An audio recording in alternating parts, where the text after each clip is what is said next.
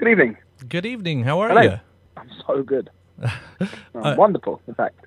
It's got to be very, very late where you are, isn't it? It's about midnight. I'm in Clermont-Ferrand in the central Massif of France.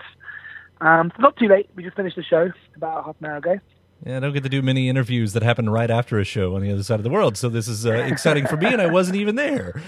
So, oh, fantastic. Yeah. Good. You've been quite busy lately on this tour. It seems like it's taken you to all parts of the world, man. Over there. Yeah. Very much so. We're coming, hopefully, to the US in around October.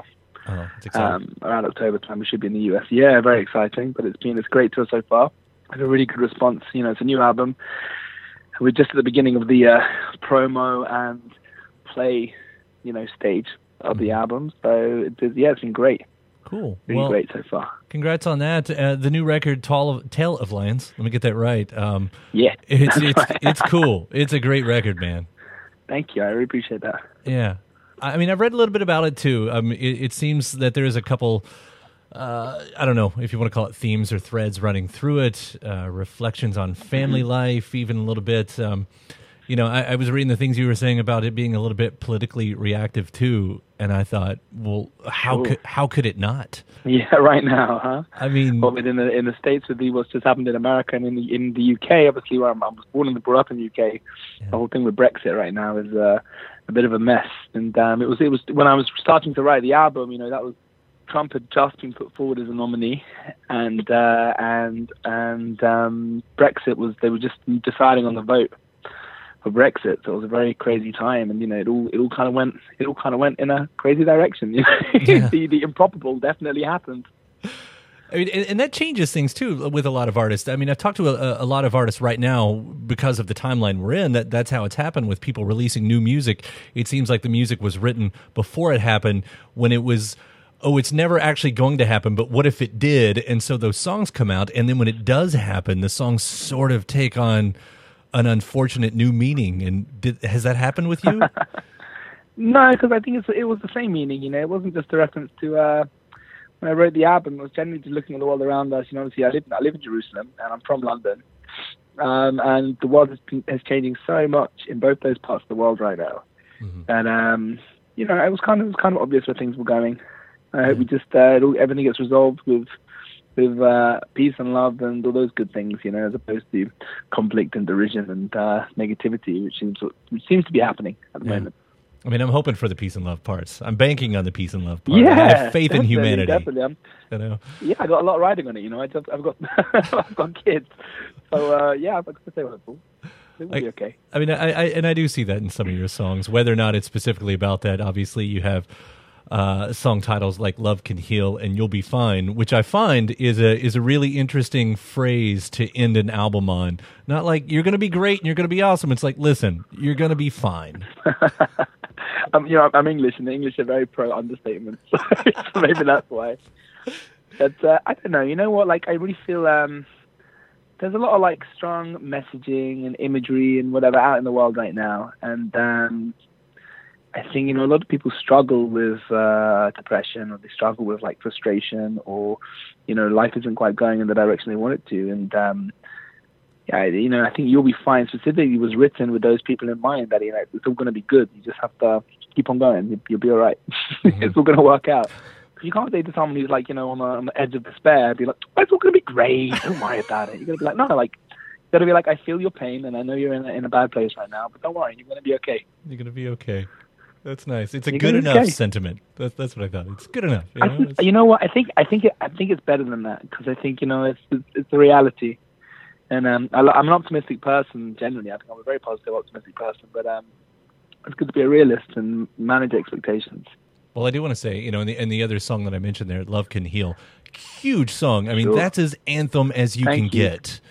Thank you very much. Yeah. Appreciate that. Yeah, just, I mean, the way that chorus builds, and the way a lot of these songs work like this, I don't know how it starts with you, because, a lot of these songs, they turn out in an electronic form with whatever instruments you're using.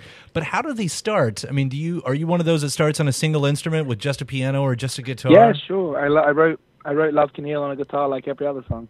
Yeah. It started out with me and a guitar, just writing down that verse. And then, it kind of builds up out of there.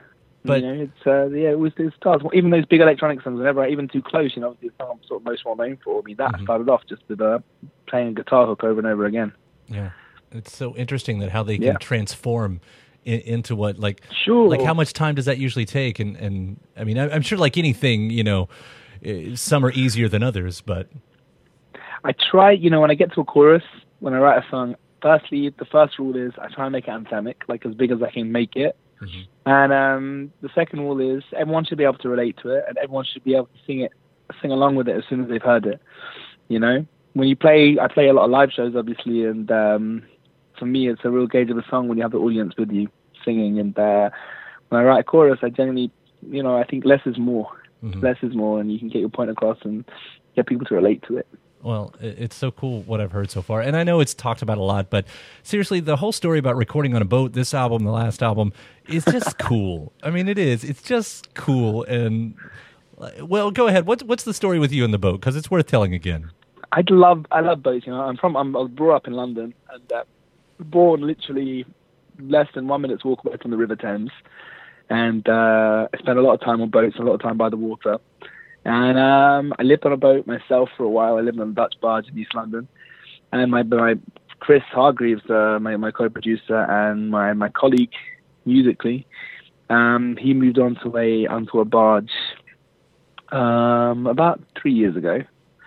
And, you know, we were just going to do some writing sessions. And the writing sessions turned into full production sessions, you know.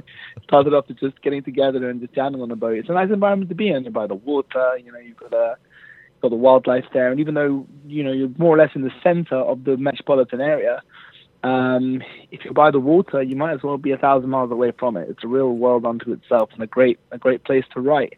I love the water. All my happiest memories are, you know, spent being on the water or near the water. So it's a good place to write for me. Right. And there's no, like, technical issues with recording out there other than... No, you know what? Like, to write, really all you need is a guitar and a means to record, maybe a keyboard. And, you know, Chris obviously is a bass player. So we have the bass and we have everything set up and ready on an interface to go into a computer. And then if we want to record anything else, we take it to a studio and we will record, like, you know, record drums in the studio or other guitars that need to be tracked up. But in terms of songwriting, making beats and bass lines, you know, you can do it all on a boat. You don't really need to have a massive studio. You can take a studio in a suitcase. You know, you have a laptop and a good interface and a good control keyboard, and you're away and making music. Yeah. Well, again, it's all made for a great album. I will say, of all of them, I think I've already picked a favorite. Like, everybody's got their favorite. I got my favorite. Gotta Get Up has such a great groove to it. Yeah. Like, thank you. I don't know if there's a story behind that song. Playing it live is, yeah, you know what? Like, there's a lot of naysayers in the world, and I hate that. I hate, like, naysayers. I'm trying to be as positive as I can and support someone in, you know, their growth and development. And Gotta Get Up was just written after being so fed up with negative people.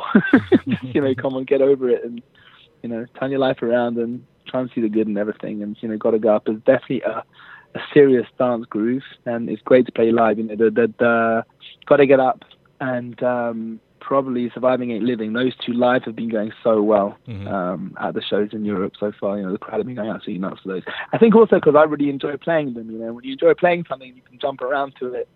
It rubs off on the audience. So, yeah. Yeah, it's interesting. Yeah, I had Surviving Ain't Living written down right after that one, so we're on the same page. Good. You're doing something it's right. It's a good page to be on. I like it. Yeah. Well, Alex, it was really nice meeting you on the phone, as it were, and hopefully we will see you in the States sooner than later. And absolutely. And absolutely. I hope so. Yeah, love this record.